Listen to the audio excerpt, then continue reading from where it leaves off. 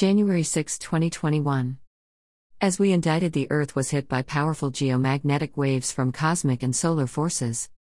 Geomagnetic Storm Watch, Minor, G1 class, geomagnetic storms are possible today, January 6, when a CME is expected to strike Earth's magnetic field. The storm cloud left the Sun on January 2. The fact that it has taken at least 4 days to reach Earth marks the CME as a slow mover. The longer it takes to arrive, the weaker its impact will be. We anticipate further geomagnetic development January 6, 2021. http://melbreak.wordpress.com